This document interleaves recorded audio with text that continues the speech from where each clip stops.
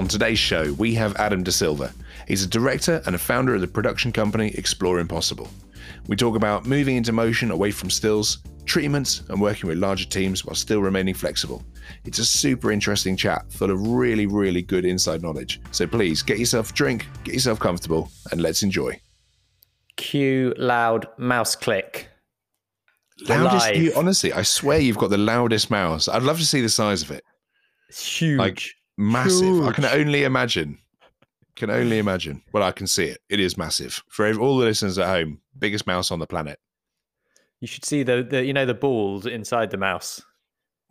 It's the size. It's the size. Is it of like a the beach Indiana ball. Jones? Is it like the Indiana Jones trying to running away from it?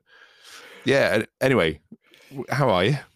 Yeah, not too bad. You sound like you're still not recovered from, or is this just now your voice? This is. I feel like now, Mr. as we're Benson a couple of Hedges. weeks later. Yeah, right. I do. Well, I feel like we're a couple of weeks later. This is now my permanent voice. Yeah, this is what Clubhouse has done to you. Yeah, this is it. I've never had social media affect me in this kind of way. I mean, Clubhouse does sound like the name of a brand that a good cigar company would have had. It does, doesn't it? You want a good time. Monte Cristo, have a Clubhouse. Yeah, either that or some kind of product placement in the Truman Show. So, you've obviously not lessened your addiction to that medium. Is it the new big thing in your life? It is. It's the biggest thing in my. No, it's not. Obviously, my child is, but it is. But a close second. A close second. No, it's great. I still love it. Chatting to people from all over the world. Poor Shona, yeah, right. She's upset. She's on it though, so she loves it as well. Coming in third at the moment, mate. That's not cool. Clubhouse is the fourth most important thing in my life. No, honestly, it's cool. The trouble is, what I've learned is that you have to, when you go into a room, you kind of have to be like, right, who's speaking? Because there are some people who they might not necessarily be not worth listening to, but they might not be as experienced, but they might be very good at talking themselves up, is what I've learned. And it still absolutely blows my mind. I had this wonderful thing where we were chatting in a room, not me and you, but I was chatting in a room, and an American told me that me as an Englishman had butchered the English language. And then he kept talking about his niche. And I was just like, I know we covered this in the last episode, but it's still annoying you. it still is absolutely grating my goat. Well, I think the thing with Clubhouse that's kind of interesting, and as you said, it's not. I mean, it's obviously early days for it. Is obviously you can find groups where you're going to get quality chat, and then there are going to be groups that are kind of a bit random, and you jump in and maybe they're not so good. But I mean, obviously, that's where Exposed Negative comes to the rescue, because we only have quality chat in ours, right?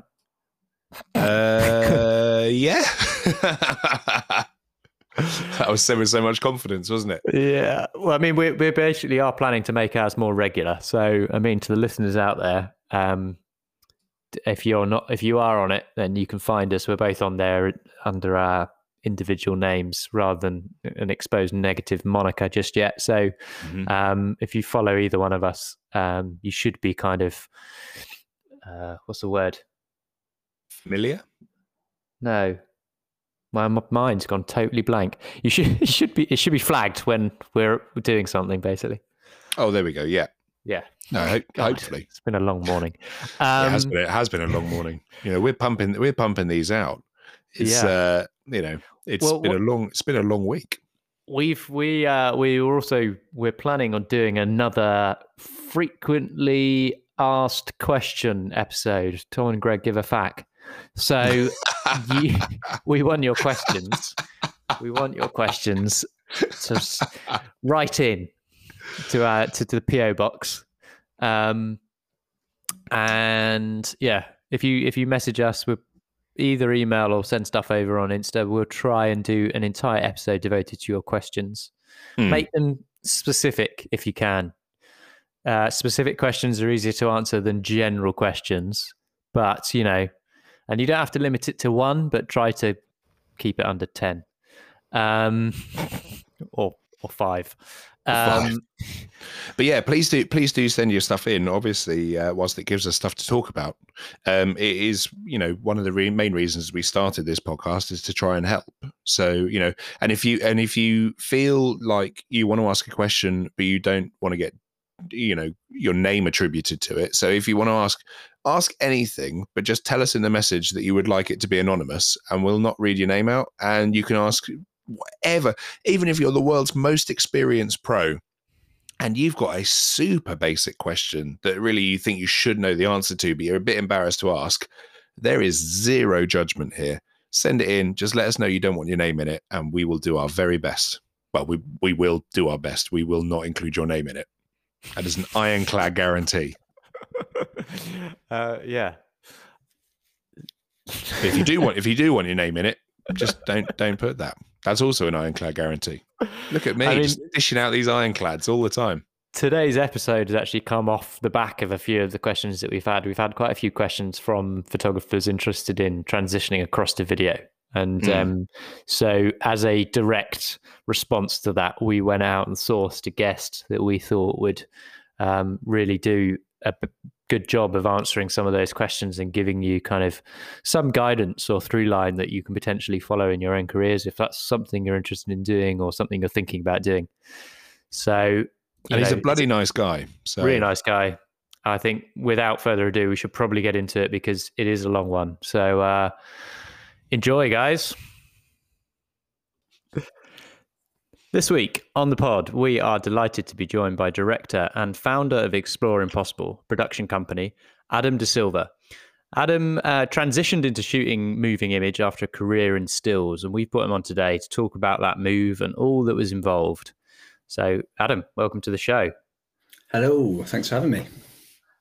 Full disclosure from the top, we used to be in the same studios, didn't we?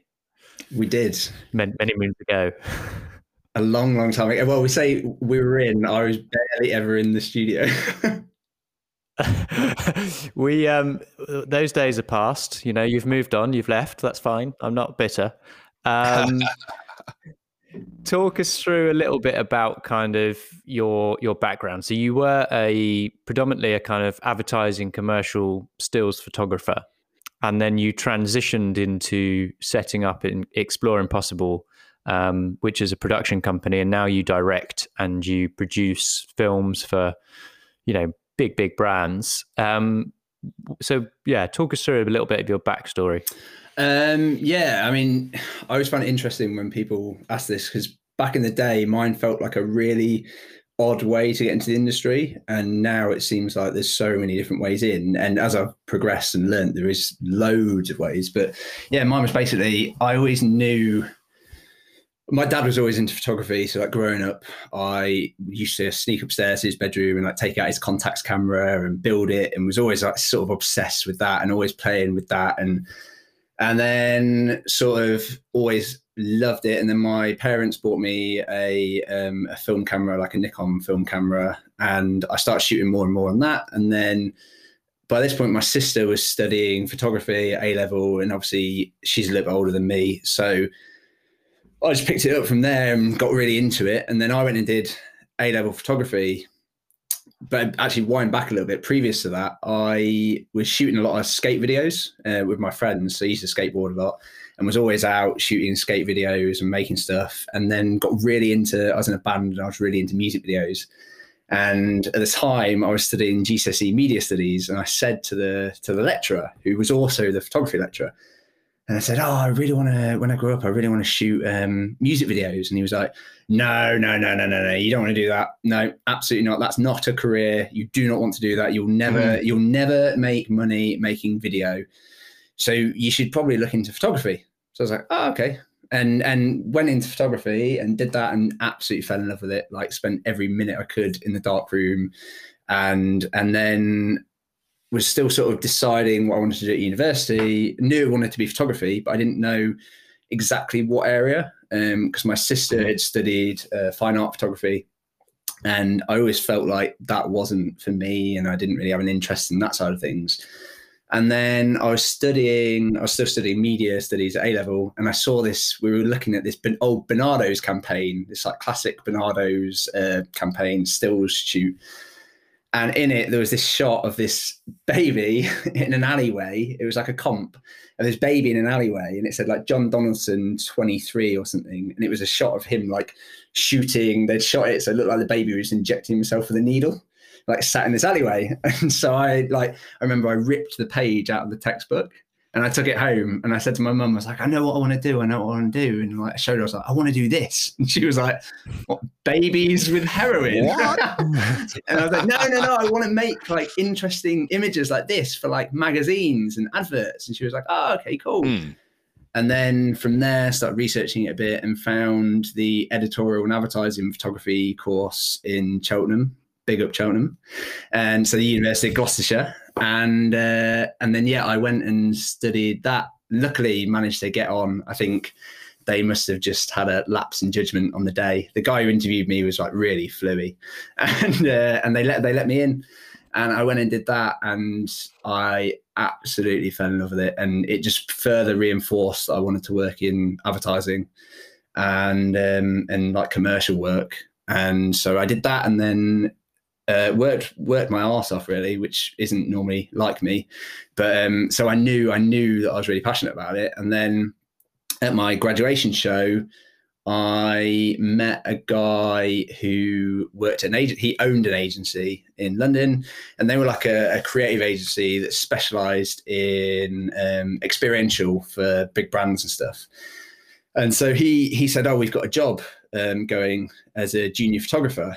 And do you want to try out for it?" And he said, but full disclosure, you're up against like 4 other people and we really want a girl and you're the only guy. And to be honest, we're only interviewing you because to tick a box, basically to tick a box. And I was like, oh, okay, cool. That's fine. So I went down and did the interview and managed to get the job and went in as a junior photographer in there straight from the off. And so weirdly never did the whole assisting route. And went in and straight away from the off, I remember like the first day they sent me off on like a cancer research job up in Manchester, and then I had to get the train across to go and shoot this thing for Sky, and so it was really exciting, and it was a hell of a like baptism of fire. But I was really lucky. I was sort of following in the footsteps of people who had done really well off the back of this agency role, people like Brent Sturton and Lee Von Biss. So Levon basically left and I replaced, and then the guy, Pat Stolen, stepped up into senior and I went in as a junior and worked my way up from there and was there for like 4 years. And then I got made redundant and I was like, oh, fuck, what am I going to do? How am I going to survive? And like, I'm not ashamed to admit, I remember ringing my mum and dad like in tears being like, I'm going to have to leave London. Like I can't stay here and I can't do it. And my dad was like, you've always wanted to do it for yourself. Like, just go for it. And I was like, yeah, do you know what? Sod it, I'll try it. And just jumped into freelancing. And luckily, obviously being embedded in an agency, people jump around from agency to agency. I'd already got, and I didn't realize I'd already got a network of people, and pretty much instantly work just started coming in from there, and started shooting more and more. And then did stills. I'd sort of dabbled in motion at the when I was working at the agency, and then shoot stills, and then off the back of that started shooting a bit of video off the back of jobs, and then that started to snowball and pick up speed, and I was getting more, and I was getting booked more for video rather than photography, and photography was like a little add-on. Oh, can you do some stills as well? It was sort of weird, and but I instantly just connected with video a lot more. And I think having worked as a stills photographer for so long, I felt like that was, for me, it was a really lonely existence. And I missed, I don't know, looking back, I missed that tribe and that team aspect of it. And then I sort of found that in video, and that almost family vibes, and lent into that. And I quickly was, doing more and more of it. And I realized very early on that I couldn't fully give myself to directing and being a photographer at the same time. And other people may disagree, but for me, I had to sort of take a step back and think like, I can't focus on the bigger picture of directing like a narrative story and be shooting the stills at the same time, because I couldn't separate the two. Even though it'd be like put the camera down and like now grab the stills camera and shoot that. So I made an active effort to sort of step back and just focus on directing. And still shoot stills, still do a lot of stills, like commissions. There's still a lot of travel work and stuff, but I don't really push that. It's very much the directing. And how does, I mean, that's it's interesting that you've made that conscious choice, because I think a lot of photographers who do moving image kind of struggle with the fact that and are probably reluctant to take it on jobs sometimes where you're asked to do both, because you know that one is going to suffer. Like it's very difficult to get your best work if you're having to split your creative mind in two to do focus on the moving and then focus on the stills in a short space of time. Like there are ways to do it, but quite often the odds are stacked against you in terms of what the client needs, and you know that things are going to suffer. And more often than not, the client might not even see the kind of things that you see that you think you wish you'd been able to spend more time on. But it still, I mean, we've all been in those situations as photographers where you've gone, I wish I was doing one or the other, rather than having to kind of make both work in a way that I'm not 100% happy with.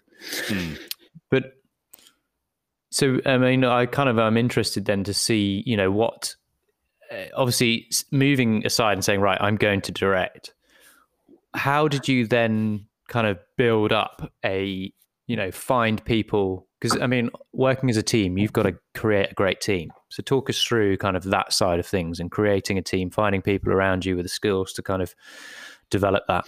So in the early days, it was kind of weird. Like I met a group of guys through, so I reached out to a guy on Vimeo. I had this commission to shoot something for an outdoors brand, and with like this adventurer explorer guy, and I knew from the off that I just wanted to direct that, and I didn't want to shoot the stills and try and direct the video. So, but at this point, I had stepped away. I'd also realised that my skills did not lie in camera operating, and so I knew that I needed a DP. Like it's just not my forte. Like as a photographer, I'm super comfortable shooting, and I'll still operate on jobs. I'll still operate a camera if needs be. And sometimes when like I'll be conveying to a DP what I want, and they're like, sometimes I can't get it across. Sometimes I'll be like, do you mind if I just take the camera? And I'll operate occasionally, but it's super rare.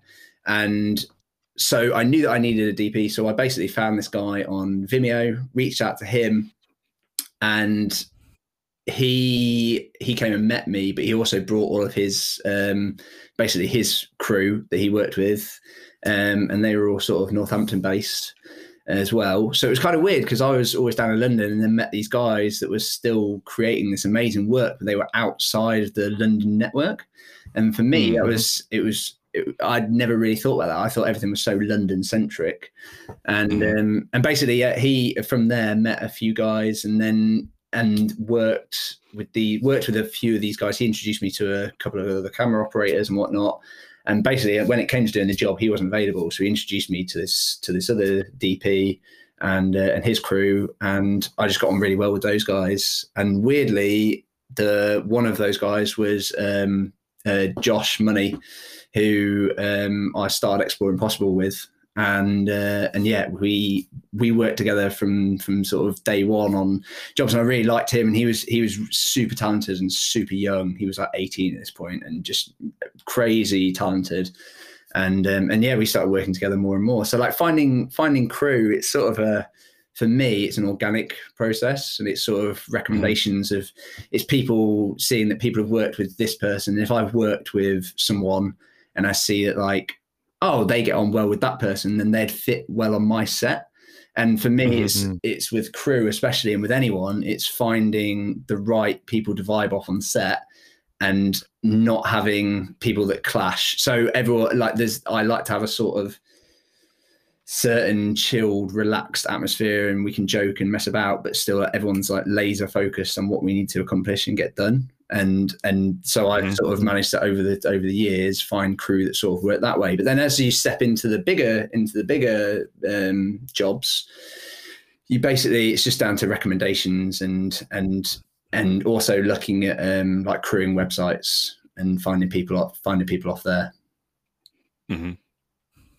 Nice. And how do you kind of keep your ship kind of organized when it's like that? Because you must have different skill sets, I guess, is what you need, because you need somebody who's a type producer who can kind of keep everything in line and in check. You also need the creative. And I mean, this is for stills photographers, you know, if you're working on ad jobs, you'll be working with producers and what have you. But for a lot of editorial or personal projects, you're doing everything. And let's face it, you're never going to have, you might have broad skills, but you're never going to be the world's best producer or the world's best this and the world's best shooter and the world, you know, like this, it's just too much for one person to have. Whereas now you can kind of split that and you can have a team that you're like, they're a shit hot producer, they're a shit hot DP, you know, they're a shit hot sound guy or sound girl. You like, it's, you know, it's good in that sense. But what's your role kind of evolved into? Have you had to take on kind of more of, say, organizing the business side of things? Is there stuff that you've had to learn and develop in yourself to be able to be successful?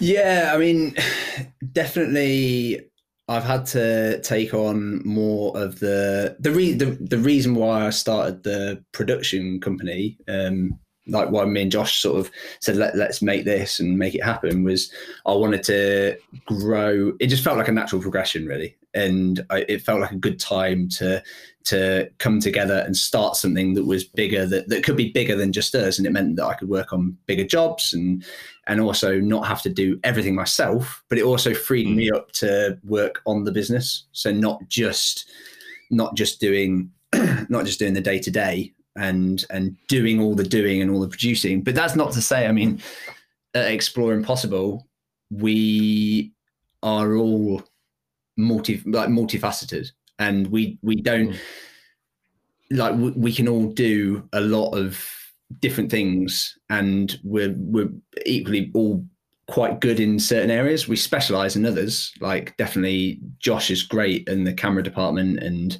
he's like our head of production, and he basically runs the show, and I just sit there and pretend that I know what we're talking about a lot of the time.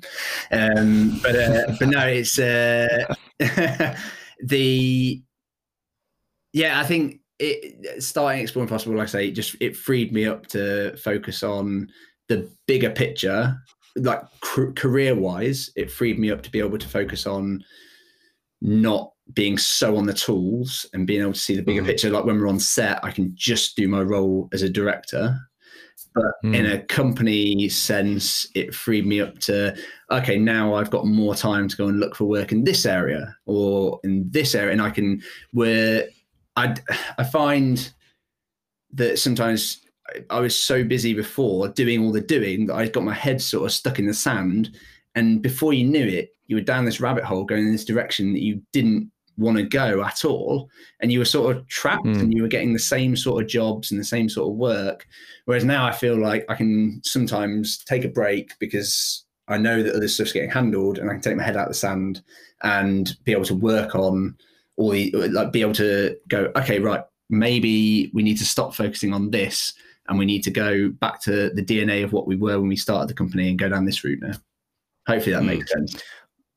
Yeah, I think it's a common mistake by people starting out as well, in terms of when it comes to pricing and stuff, is that people end up trapping themselves, because unless you're costing your work correctly, you can end up chasing the jobs just to keep afloat.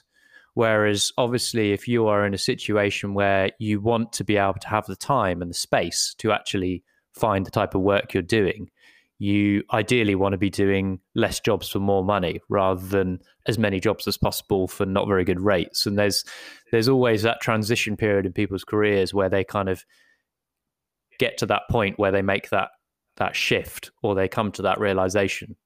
And I think that makes a massive difference if you can actually say, you know what, I'm prepared not to get all the jobs I'm going for, and I'm going to go for these bigger jobs, because that's how you're going to get the biggest clients. But also, you know, those jobs, I mean, you shot something recently for the PlayStation 5 launch, and you were saying it was like 6 weeks of production. And then obviously during a pandemic, you're directing all this stuff across the world, across multiple countries. You're having to direct that remotely. I think you had teams in like Brazil and Korea and all over the place that you were directing from the UK. 6 weeks of production, that's going to be all you're going to be doing for those 6 weeks. And that's going to be full on. But I guess some people, when they're starting out, they don't necessarily think of production as part of the job. You know, they make the mistake of thinking, okay, it's going to be a couple of days of shooting, and pre-production is massive. And I see that a lot in photography as well. People not considering that pre-production is actually part of what they should be costing. They don't seem to understand that it's important. I made a note sort of before this it's sort of funny to talk about this, because when you compare the two industries, I feel like, and maybe this was just me not being a great photographer, but I feel like the pre-production is far more valued in motion and it's a big part of the process. Whereas in stills, it feels like sort of, I've sort of got an idea of what I'm going to do, and I know what kit I need, and I'll book the crew that I need. And I just sort of, that for me, I used to sort of just rock up to jobs and sometimes even just wing it, and just not even go there with a plan of what to do, and sort of just wing it on the day, and not on the bigger stuff, but on more the editorial stuff. Whereas now pre-production, I would say I'd say it's like 90% of my job is in there, but I love it for that as well, because I get to work, again, like I said, like the collaborating with people and leaning on other people and looking at other department heads and getting their input on something, and it not just being sort of my vision all the way through. Like I'm not amazing at looking at how to use, like, let's say, like to use color palettes and like costume and getting them to work together. Whereas like I can go to a DP and get their input, and they make it so much better. I remember reading a business book like growing up, and it was like, if you want to be good, surround yourself with people that are better than you. and that's what I did as a photographer. I just surrounded myself with people that were better than me at lighting, and they would help me and lift me, and I learned so much off them.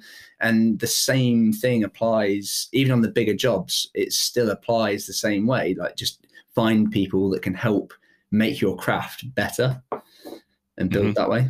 Do you think the kind of the less emphasis on pre-production for stills is due to it just being a smaller team? I think it's smaller team, yeah, but I also think, I don't know, because I guess on moving image, huge, much larger teams. You know, we're talking 20 people, whereas on the stills there might just be the photographer and an assistant.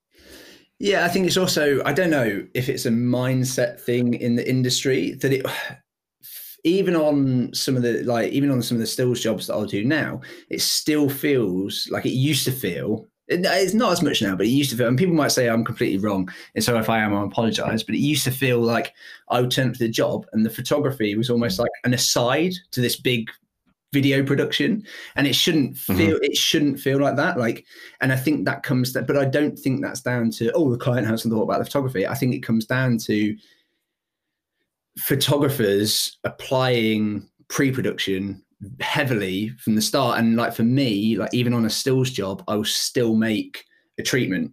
Even on a stills job, I'll still make a treatment, and I'll still make mood boards, and I'll still make, even on like the smaller things. Whereas back in the day, that's something that I've transferred over from motion on stills. Whereas back in the day, I never did that. It was just sort of, like I say, would just sort of wing it a lot of the time. Do you think also there's a big part of clients going, oh, we can save on a bit of cost here. Let's get the stills in on the same day, and then they could just drop out for a few minutes. You know, they grab the talent from here, and you know, I've done huge numbers of jobs like that. It feels like it's becoming very, very, very common. Yeah, I think so.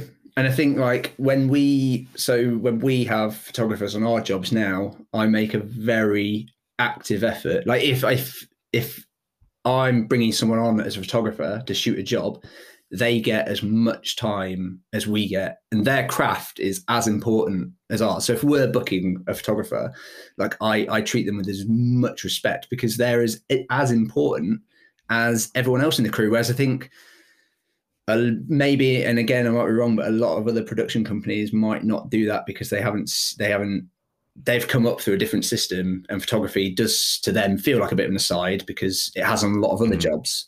So yeah, I don't know. I think it's a systematic thing, but I think it's a thing that photographers could fix themselves, could sort by just applying themselves a lot more in the pre-production stage. But again, like that a lot of people might, like you guys are probably, I don't know, do you do a lot of pre-production on jobs, or? It's job dependent, I think. I feel like I do a lot more now than I ever used to in terms of, because you come to the realization that actually the more prepared you are, the more likely you are to get the thing that you want out of a situation. And it really depends on editorial jobs. You might not have the time or the information to even do much pre-production. You can research stuff, but quite often there's so many unknowns. But in those situations, you know, I've done portrait jobs where I've actually pre-lit 5 different scenarios using computer 3D software and turned up knowing with all of the lighting diagrams printed out that I can give to my assistant because I know I've got 20 minutes with that person and I want to get 5 different looks out of it. And that's a game changer because suddenly those hours that I've put in, sat in front of my computer in the studio, kind of creating the kind of mood board for myself, allows me to get the type of pictures that I want to get out of that situation. But of course, there's still unknown variables because you turn up and suddenly the person's like, no, I'm not wearing that today, or I'm not doing that today, or whatever. I think with moving image, because it's so much more complicated in terms of so many moving parts, there has to be more pre-production because otherwise it would just be an utter shit show. You wouldn't get anything done. You can't make good moving image just like turning up and winging it, unless you're doing real documentary stuff, then maybe. But I think aside from that, you just fall flat on your face. No, 100%. So the people that don't put the work in would probably just be out of business because no one would hire them. Whereas in photography, it's probably a little easier because there's less moving parts to get away with it. And so there are more people who do get away with it on a regular basis and therefore a bit more slack with their pre-production. I mean, in the photography, in the motion world, I mean, on the bigger stuff, we will have like an AD, a first AD, a second AD, and their job is to basically, I'll sit down with them beforehand and we'll work together on a schedule of how we'll attack the day, and their job is to help you get through and make sure that you're keeping schedule, you're getting all the stuff right. If we need to drop, they'll also help us decide, like, okay, we're a bit behind here, but we can make the time up. The schedule's sort of really strict and regimented. Well, my set is anyway.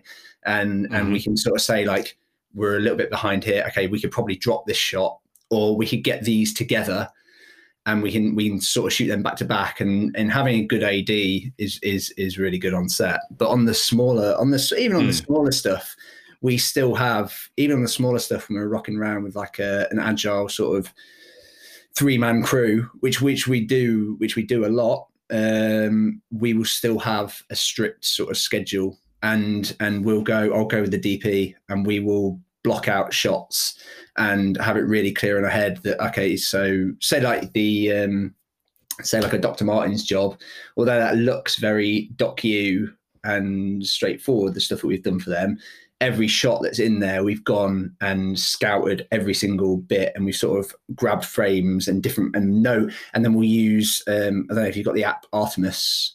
So there's an app, yes.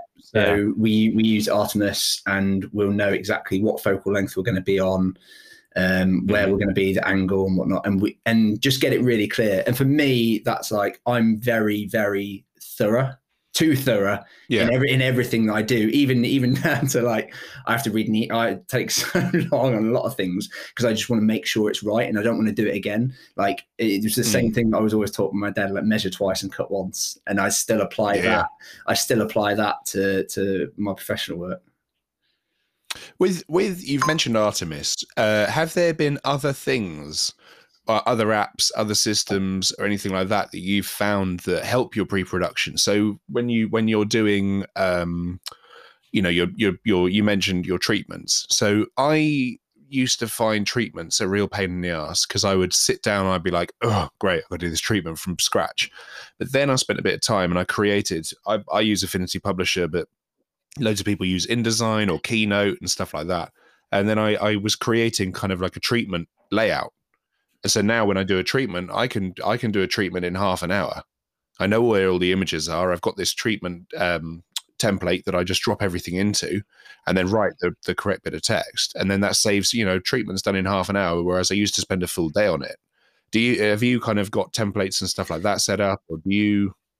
No, on treatments, we discussed having a sort of having a template set, but do you know what? We get told so many times that we win jobs a lot of the time off the back of our treatment because it looks good. We'll speak their message. We'll speak their language, and a lot of the time. So all of our treatments are bespoke.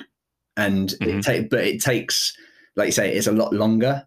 But for me, the treatment is a really important tool because that is the foundation of what everything else is built off. And so from day one, like I want to make sure that I'm going down the right route. So for me, I actually spend a lot of time on the treatments. Myself and Josh at EI will sit down and basically.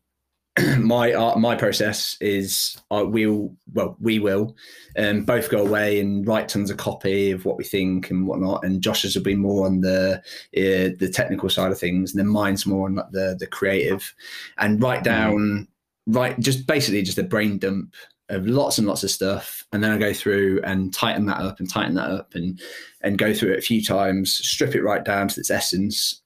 Then go onto the visuals and just do like a trawl for reference imagery. And I've always had like a pretty good memory. Like I can basically remember where in a book I've read a certain part of something. So like when I was doing my dissertation, I would highlight stuff, but I never made note of the page numbers or not. Because weirdly, and I don't know how, but I can sort of always remember where things are. So like photography and photographers, like I can always hark back to like, say like that Bernardo's campaign. I know when I saw that when I was like 16, I know it was shot by Nick Giorgio, and I know that it said like John Donaldson 23. I've in no way got a photographic memory at all, but I remember, that photographer, like, Ollie Burns style would be really good for this. Let's go have a look at that. And I'll go and look like to his website and whatnot. And I mean, there are things that we do use to streamline. And there's like the secret sauce that I will share, but I would love to keep to myself so everyone doesn't use it. But there's a website which I've been using recently called Shot Deck. And I don't know if you guys have seen it, but you sign up to Shot Deck. I've heard of it. Yeah, and you can basically go on and type in like eye, and you're like looking for a shot of an eye to go into a treatment, and it will literally search for all, but they're all stills taken from like amazing films, like beautiful cinematic films. Oh, cool. And it's not like going on Getty and typing eye and you just get like loads of awful, disgusting, be like some clown like rubbing his eyes or something. Like Shot Deck's amazing for that, because you can also search you can even search like composition, so you can be like center frame, back of car, like those things, and then it'll bring up all these shots where the guy's sat in the middle seat of the back seat of a car, and that's exactly what I need for that. So like you can take that and build, and so there's things like that I use to streamline it, but generally everything's done quite bespoke, and because, like I say, we get a lot of work off the back of the treatments. And so that's in terms of kind of your pre-production. That's kind of what you used. What do you use for kind of keeping the business kind of running? In terms of, do you have any CRMs that you use, or are you old school and you use spreadsheets?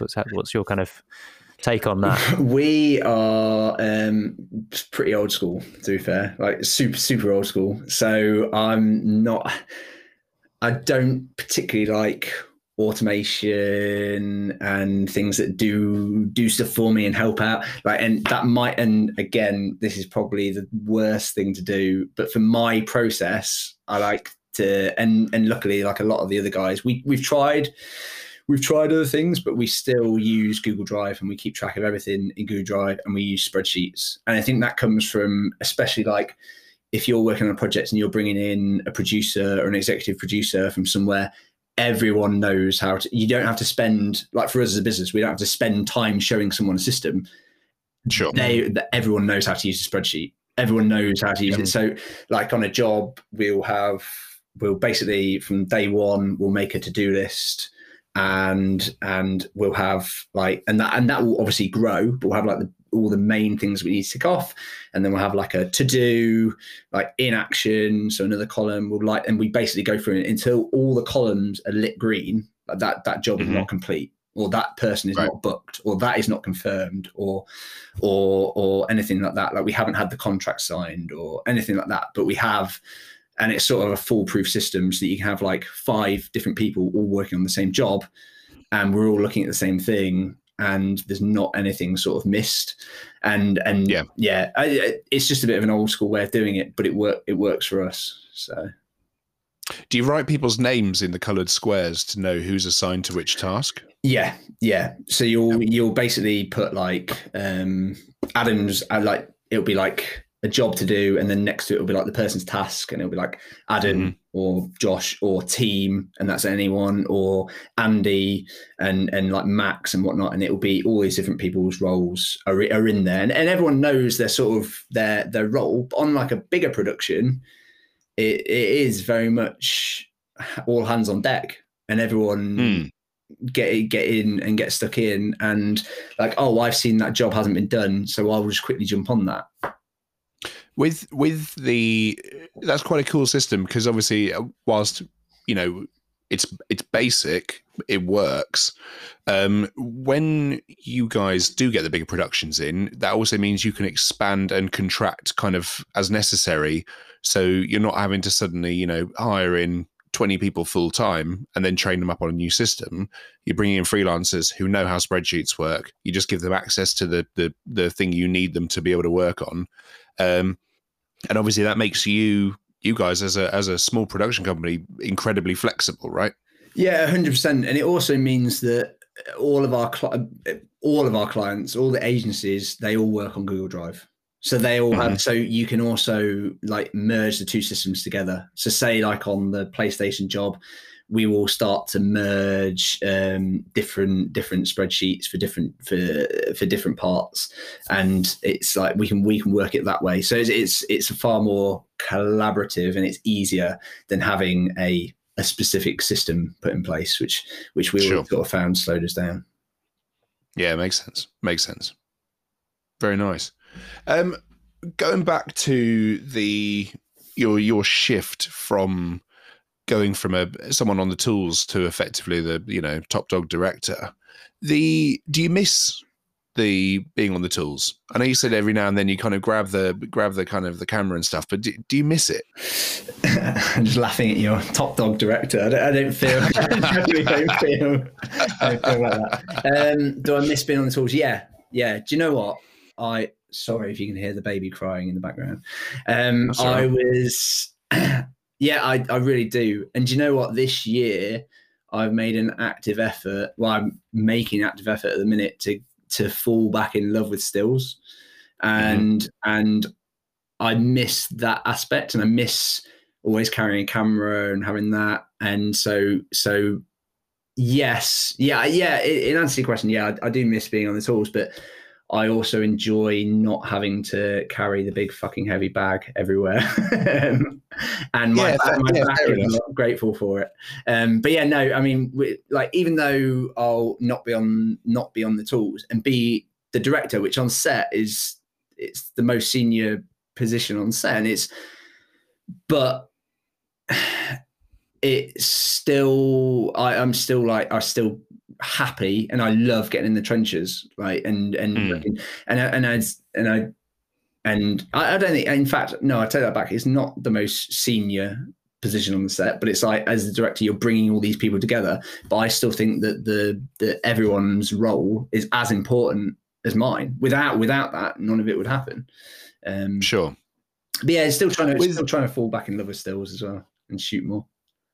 Yeah, oh, that's good.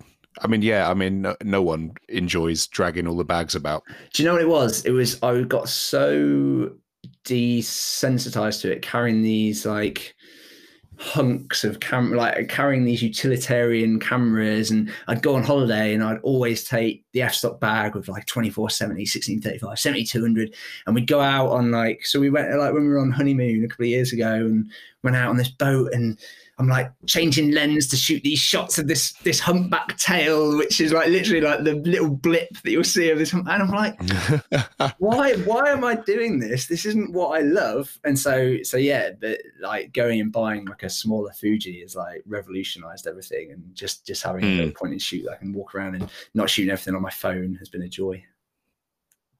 And what I guess the one other thing I wanted to quickly go back onto is the kind of the skill side of things, of what you've had to develop or learn from moving from photography. I mean, obviously we've already discussed how pre-production and that kind of thing, but you're managing a team. So I guess communication is something that's so much more important. I mean, it is important when you're a photographer, but you are basically quite often working with a much smaller team. So communication aside, is there anything else that you've really had to kind of develop as a skill, or you felt that you have developed, or you feel like you still need to develop? Yeah, there's definitely a lot that I still need to develop. On a technical level, I needed to, in the early days, I needed to learn the tech specs, like the codecs, the frame rates, all of that, how that worked, and learning that from like a base level helped tenfold. Because you'd get, if someone came to you with a technical question and you could go back to them with the right answer, like instantly. If you're there sort of floundering, like, oh, what export settings do I need this to be at? And you're like, I don't know, and you don't know like what codecs do what. Then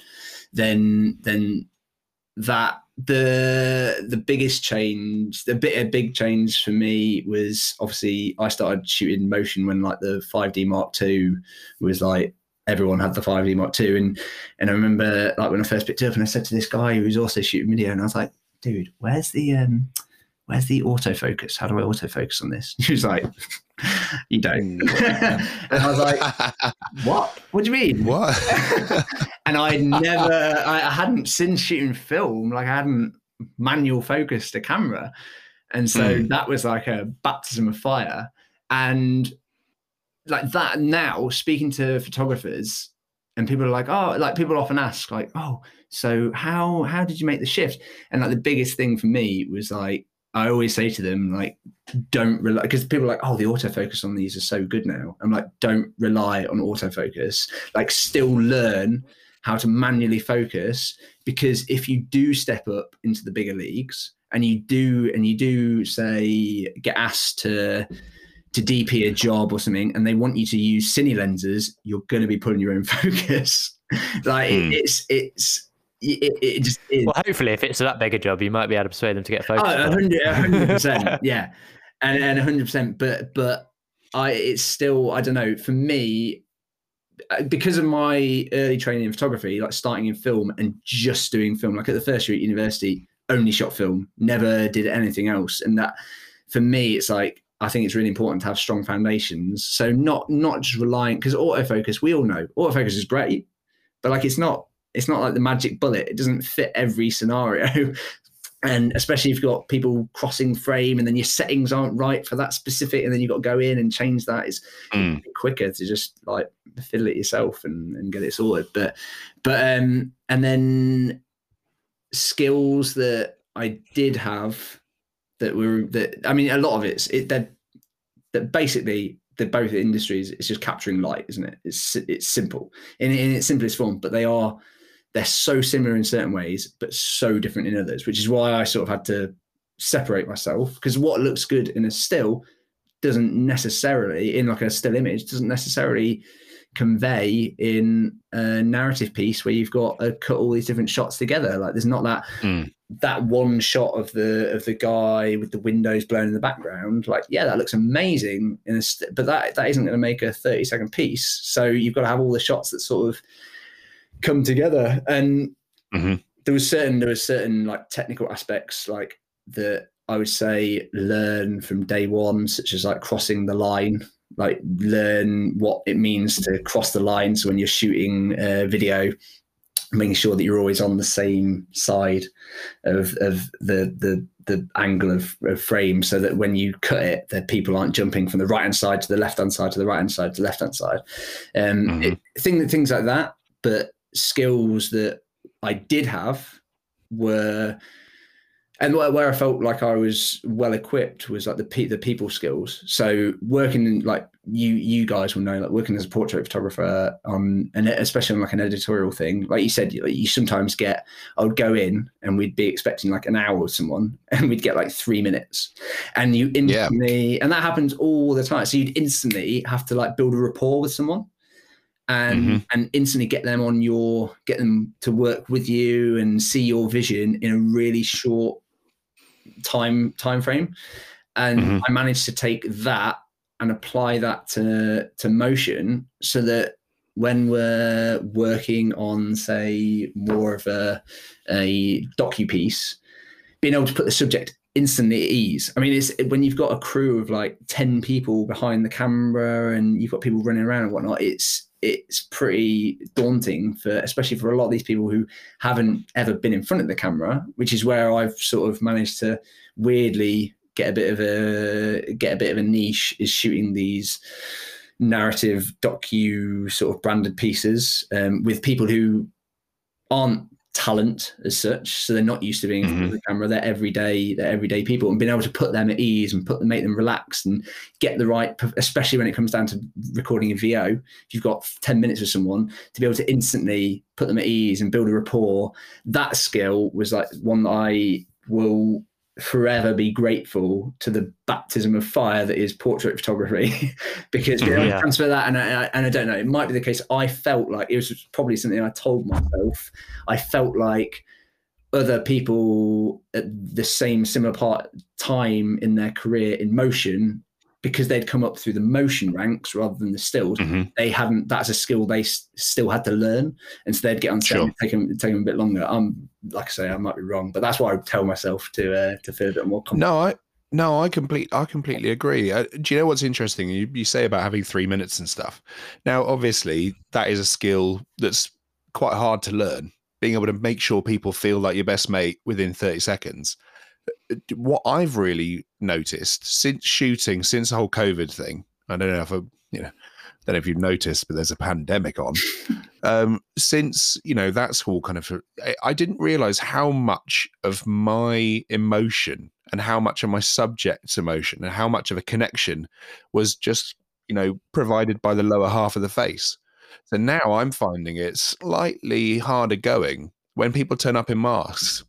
First thing I do when I'm about 60 feet away is I pull down the mask and be like, hi, it's me, just so they instantly know what I look like under the mask, and just try and break that barrier. And I understand, I totally, completely encourage mask wearing. I'm not suddenly, some crazy anti-vaxxer, but like, do you find that it is slightly harder to get that instant connection? Yeah, it's also like, we are where we are, and it needs to happen. But it's also it feels like it's slowed down the process. Like it feels harder to to get that emotional connection to someone. I mean, it's so seeing that lower half of someone's face is so important. Like my mum lip reads, so like this for her is like a nightmare. I was going to say she did lip read, not currently.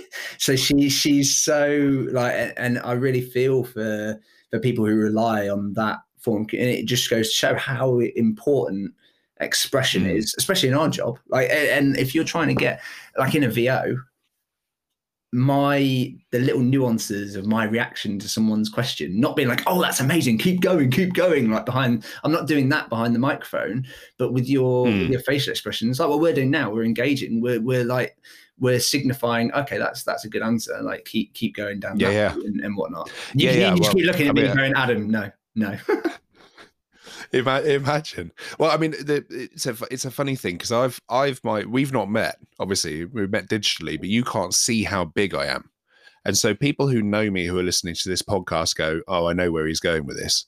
But I, throughout my life, have had to deal with a lot of quite unique problems in a way that I'm 6'6". I'm a big bloke, and I am. I used to play ice hockey. I used to be like a forward on the rugby team. Like I'm a big bloke. And so my skill is being able to put people at ease, realizing that they're in safe hands, but I'm not a scary guy. I've had old ladies cross the street to deliberately not walk past me. And that was before COVID.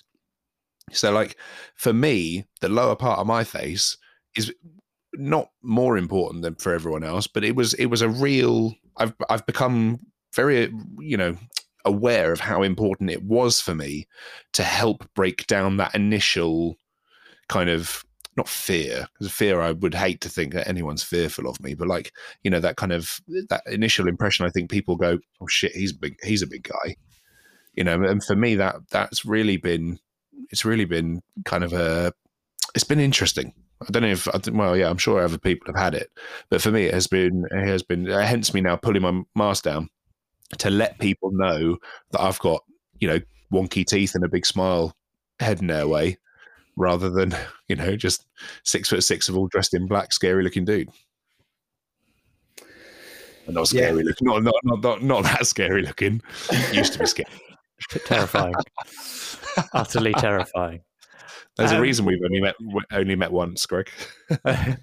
One other final question I'd like to ask really is whether or not you see, we touched on it very briefly when you're talking about kind of, off air, where you're talking about lighting and your move to kind of using a lot of LEDs. And obviously with camera bodies and mirrorless becoming smaller and lighter, it's kind of developed, and drones and whatever, it's really developed what small teams can produce. The type of production value that a film can have now would have cost tens, if not hundreds of thousands to produce 15, 20 years ago. Like shots that could only be done by a helicopter, or shots that could only be done by a Steadicam operator who'd been doing it for however many years and had a Steadicam rig that cost X amount of money. So much of that stuff has been kind of brought down in price. Do you see any kind of trends in the way that moving image is going, or what clients are wanting and stuff in terms of how's that then affected the way that people want stuff produced? Yeah, I mean, we as a production company have always, how we feel that Explore Impossible differentiates ourselves to a lot of other setups is we have always prided ourselves on being like agile and small and effective. So like we will go to a job, and like those Dr. Martens jobs, we can go to them with a crew of 3 of us and come away with something that looks like it should have been shot by a lot more people. And I think like the trend is now that people want quicker content. It's more snackable, like more like little bits, rather than, well, what we're seeing is people rather than spending on a huge big campaign with tons of crew, clients know they can get just as good a product with a smaller team if they've got the right team. So people are searching out like small, agile, effective production houses, and that's not to say the big boys aren't always going to be around, because they are. But I personally, and I think this comes from a stills background, I personally hate being on a set where you've got people just stood around doing nothing. Like a guy's job is to just change the batteries. That is genuinely a really important role in a crew, but that person can be like, and just to be there with the clapperboard, that person can be far more effective. And I want crew members that are far more effective on set and can get a lot more. So when I said earlier on, like, we're all very good at doing different jobs, that's because that's the way we've set the company up. So we can all, like, basically, if needs be, the cards on the table, I needed to record the VO. I know how I will record the VO in a shitty hotel room where we've put up 2 mattresses next to the guy and like blankets over the top and do it that way. Oh, we've all made VO forts.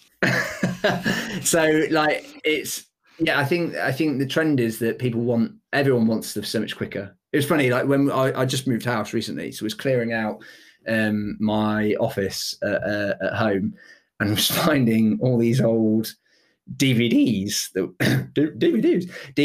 I'd what are you saying about VOs? all these old DVDs. You can cut that bit out. I found all these old DVDs and whatnot, and I was saying so my wife's a retoucher, and we were saying, like, back in the day, and I say back in the day, back like 9 years ago, like 10 years ago, we were like, I would do an edit in a day, like a stills edit in a day, and then burn that onto a disc and send the disc in the post to the client. That was my day of work done for me, where along with all the other bits that are involved. But then, like, now it feels like people want that edit as I leave set. Like, they want it like super quick, and everyone wants everything yesterday.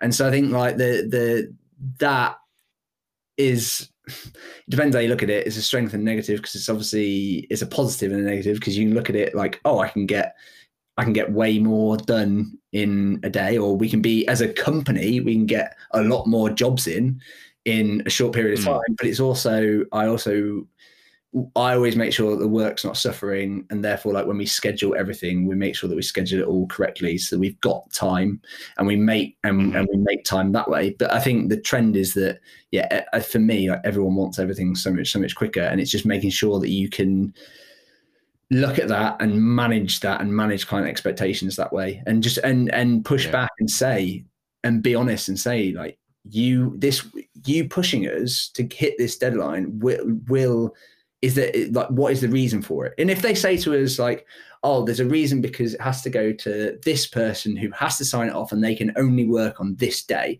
then it's like, okay, fine, I get that.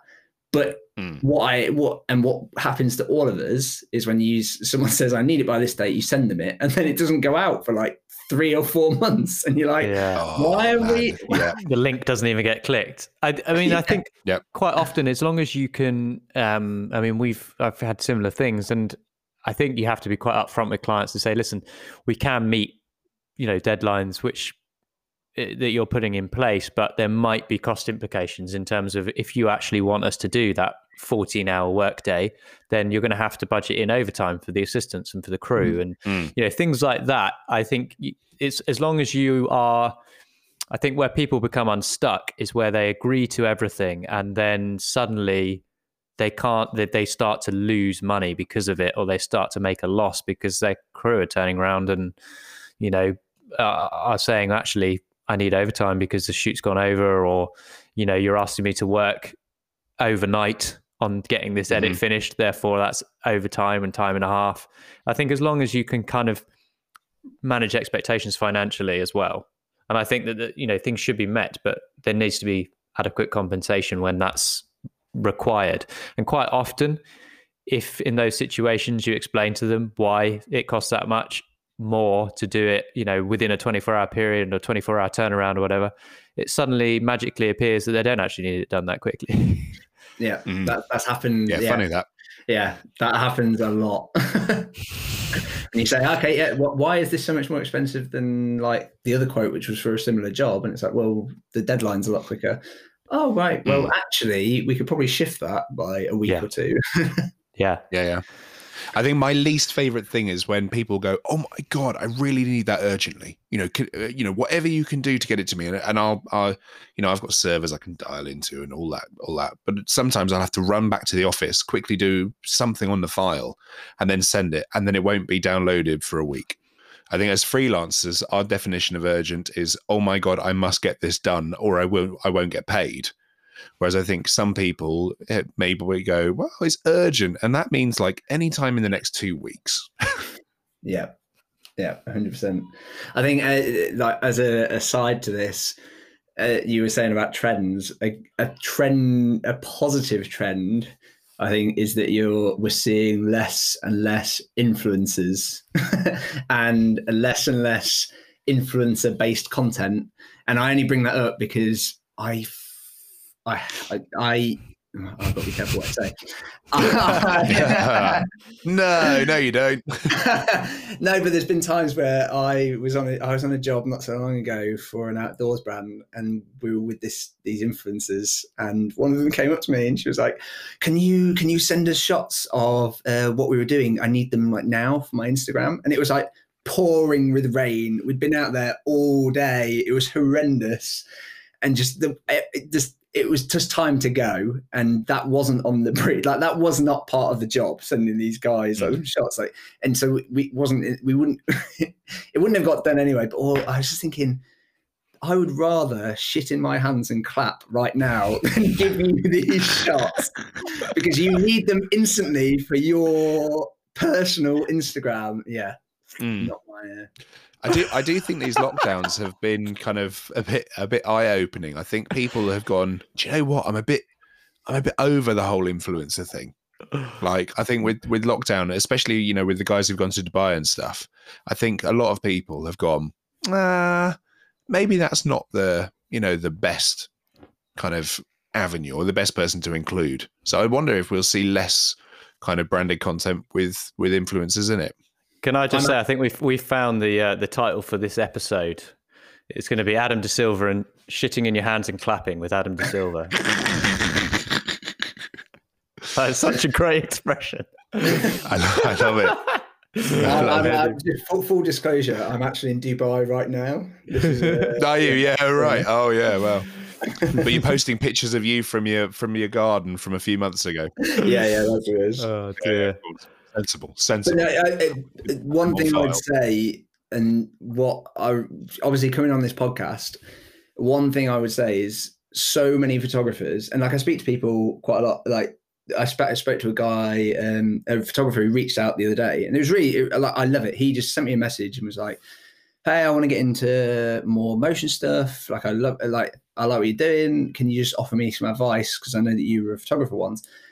And I would genuinely say, like everyone that I speak to who's been in that role, and they just say, "Oh, I want to do video, but I don't know how to do this," or it just feels really overwhelming. And like what we've been talking about today, about all the production and all the crew and all this, it doesn't need to be that. And genuinely, like, just fucking go for it. Like, don't be afraid of not knowing how to do it. And don't be afraid to reach out to people who do and ask for advice. So that's like I've found in the past few months, it's so insular, the world that we all work in, this creative world, and everyone's protected. And you think everyone's protective of all their own things, but we're working on a short at the minute. And I just wanted some advice on casting.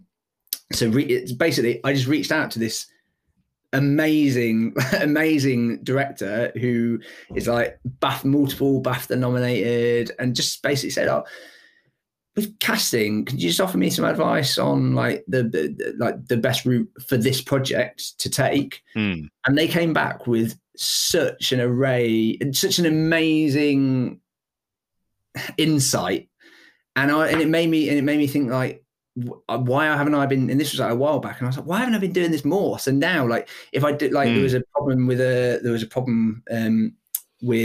a job recently, a little while back, and I reached out to a director and said, have you ever had this happen?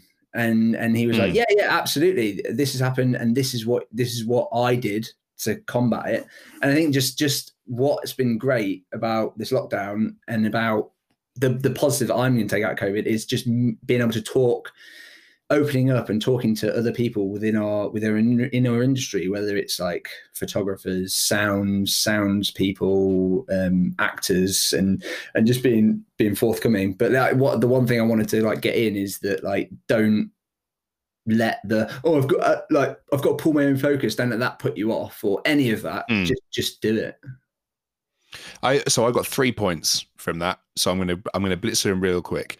Number one, I'm a huge advocate of reaching out to people and asking for advice, and following into that. Now, the reason, interestingly, the way you said it, skip back a few seconds and listen to how Adam says, about the questions. You're not getting in touch going, hi, you've gone, right, here's a good question. Like when I get questions in my inbox, or if I get a phone call being like, hey mate, look, have you had this? I love a well-formatted, good, detailed question, because I can go, well, that's not open-ended. This is, you are after actual advice. When you get in touch with people and go, oh, hello mate, have you got any advice about moving image? That's like what is it you want to know? Like that, Google it first and then come to me with some proper questions. Because like when you've just said that, you reached out to the director and you say, oh, this is the issue, have you ever had it? Well, of course the question is, well, yes, I have had it, and this is how I solved it. If you go into him and go, hello mate, and then here's just some open-ended question that he can't possibly answer. I get it all the time, actually less in lockdown, but before I used to have it with students all the time. And it'd be like, here's a completely open-ended question that I could write, I could write a dissertation on it. What exactly? I don't have any time. People don't have time. Even during all this, they don't have time. So if you can go to people with a really succinct question, you're way more likely to get an answer. It's also about approach though, isn't it? I mean, some people will just ask the question and be like, okay, thanks. And you're like, yeah, I've just spent, half an hour writing that email back to you with like knowledge that's taken me 15 years to learn. And you've just gone, cool, thanks. I tell you what though, Greg, at least you get a response. It's true. So one of the reasons I now have, I have a generic reply that goes out to most people who email me in, and it's not because I don't want to answer them. It's because over the years, I've answered so many of them, and actually very few have come back to me. Yeah, that is one of those things. It's, I don't know. Do you find that, like, apart from with this guy reaching out, I guess communication is so different now with lockdown as well. Like the very fact that we're having this conversation and conducting a podcast entirely virtually is a game changer. And now, as you did there with that PlayStation ad, the fact that you are directing something entirely remotely. I mean, things aren't going to go back to normal necessarily because they're fundamentally going to be changed, because we can now do things that we couldn't do before. Oh, 100%. Like, it's completely different. I was chatting to someone yesterday about like how London's going to change, and and it's going to be a completely different vibe. And I think it's weird because you can, in some senses, I think we've been more collaborative on projects because when you are together, you really value that time. So when you're on a video call together, you really value that time. So every day we start our day at EI with a group video call, and everyone goes through sort of what their day looks like and what we need to do or what we haven't done and whatnot. And when we were in the office and everyone was there, like, that happened, but like almost subconscious. It didn't really happen. We didn't set out, oh, this is our morning meeting every time. It just wasn't the vibe that we purposefully avoided. We were like, oh, we don't want it. We don't want to be too official and cool, man. So we didn't. But I think like having that structure and communication and talk, and just being open and talking to people. And also, yeah, I think I'm rambling on a tangent, but just reaching out. Good. And do you think people's productivity as a result of having to schedule Zoom calls and stuff, do you think people's productivity has gone up? Because I know when people were worried about working from home, a lot of big companies are like, I don't know, people's productivity, they might be in their pajamas a lot. But for me, I've been working from home my entire career, so I've always felt quite productive. But I've got the feeling that from all the people I've been meeting on Zooms and stuff, that they're quite enjoying how much work they can get done because they're able to focus. You know, say for example, they got a morning of Zooms, but then the afternoon's completely free, and they're like, right, instead of getting interrupted by people at the desk, you know, I can just get on with my stuff. On the flip side of that, there's obviously a huge amount of spontaneity that's missing, because instead, you know, if we three were in an office, I'd be like, oh, just going to ask Greg that. Whereas now I'd be like, hello, Greg, can I please schedule a Zoom? You know, there's a lot of spontaneity that's kind of gone from just popping over and seeing people.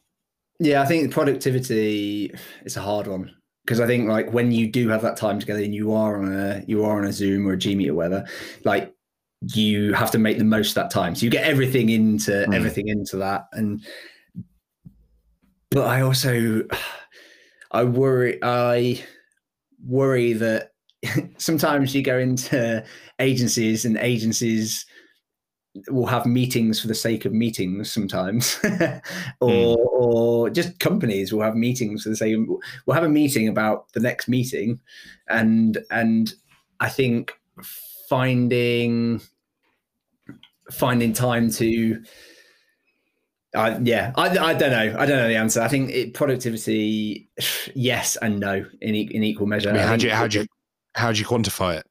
Exactly. I think yes, because people squeeze in what they can, but no, because for me, I love working from home, and I still do it a lot, but I miss the office because when I went to the office, I could fully focus, and I didn't have my wife popping in and saying, "Oh, could you just watch Ellen for 5 minutes? I just need to nip out and do something." And it's like that 5 minutes, just that takes me out for 10 minutes of my mindset, and then in some ways it's positive, and in some ways it's negative. Well, I mean it's a good place to start to wrap things up. Obviously, one thing we always ask our guests before they go is their Desert Island camera and their Desert Island photo book. Now, I can't remember if we prepped you for this. No, I don't think we did. Right. So let's go. So what we always ask our guests is like, try and pick a book that you really, really enjoy, like a photo book, that gives you joy, or if you've seen over the years that's really kind of influenced you or changed the way you think about things, and then a camera, which is a lot easier because you can pretty much say anything. We can't really argue with you. If you want to start with the camera, that's probably the easier bit. I mean, photo book, I would have to say. Adam's quickly looking up top 10 photo books that make you sound like an intellectual. Well, I'll buy you some time. My wife very kindly. I was going to say, my wife very kindly bought me Helmut Newton's workbook for Valentine's Day. No, do you know what? Awesome. I actually just tidied up the office and I put away the Gregory Crewdson Beneath the Roses, and that's still every time I look at it, I go, "Oh my god, that is stunning." But that isn't. But and it fires me up to be like, "Oh my god, look at what you can do!" That is like incredible. It's interesting because it's so cinematic. It's so cinematic. So that obviously that speaks to you, especially now, I guess. But my all-time, the one book I would take purely because it meant so much to me as like a young up-and-coming photographer, was basically anything from like Walker Evans and Dorothea Lange's like FSA photography, but Robert Frank's The Americans would be like my good shout. Frank, The Americans would be my all-time. I would take that because I could never get bored of looking at those images. Like they're just so nice and honest and real and stunning. I have an edition which has got a kind of a dissection. I can't remember who wrote it. It's over there on the shelf, but it's just out of sight. And it is amazing because it's not only all of the work, but then it's kind of all of the notes and letters and kind of contact sheets and extra stuff. And it's just such a gem to dive into. Like, it's such an indulgent thing to kind of sit there and just kind of get lost in the work, which is great. Yeah. So what's your camera then? Camera. Do you know what? Mine's really, really boring, I'd have to say. Mine would simply be because it was such a workhorse, and it did, like, I put it down earlier when I was like utilitarian gear, but like a 5D Mark III, I think will forever. I'll forever love that camera, and like for so many reasons, ergonomically, I would love to say something like a Mamiya or a Hasselblad or something like more arty, but no. Or I think I'd have to go. Just being honest, that camera, I had some real special moments with it. Yeah. You continue to have special moments with it. What you do with the camera is entirely up to you on the island. Yeah. No. Yeah. On that note, yes, I think we should end it. Well, look, Adam, thank you so much for coming on the show. Really, really appreciate it. I thought that was an awesome chat. So really appreciate you taking the time. No, thank you.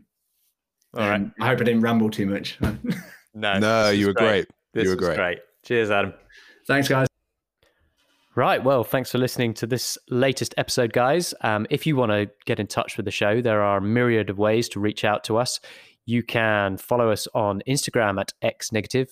You can email us at info@exposenegative.com. And the website is exposenegative.com. We are also on Twitter at exposenegative. And personally, you can follow us if you really want to stalk people. We are at Greg Fennell and at tombarnes.com. And that is words.com, not symbols. Thank you. Bye.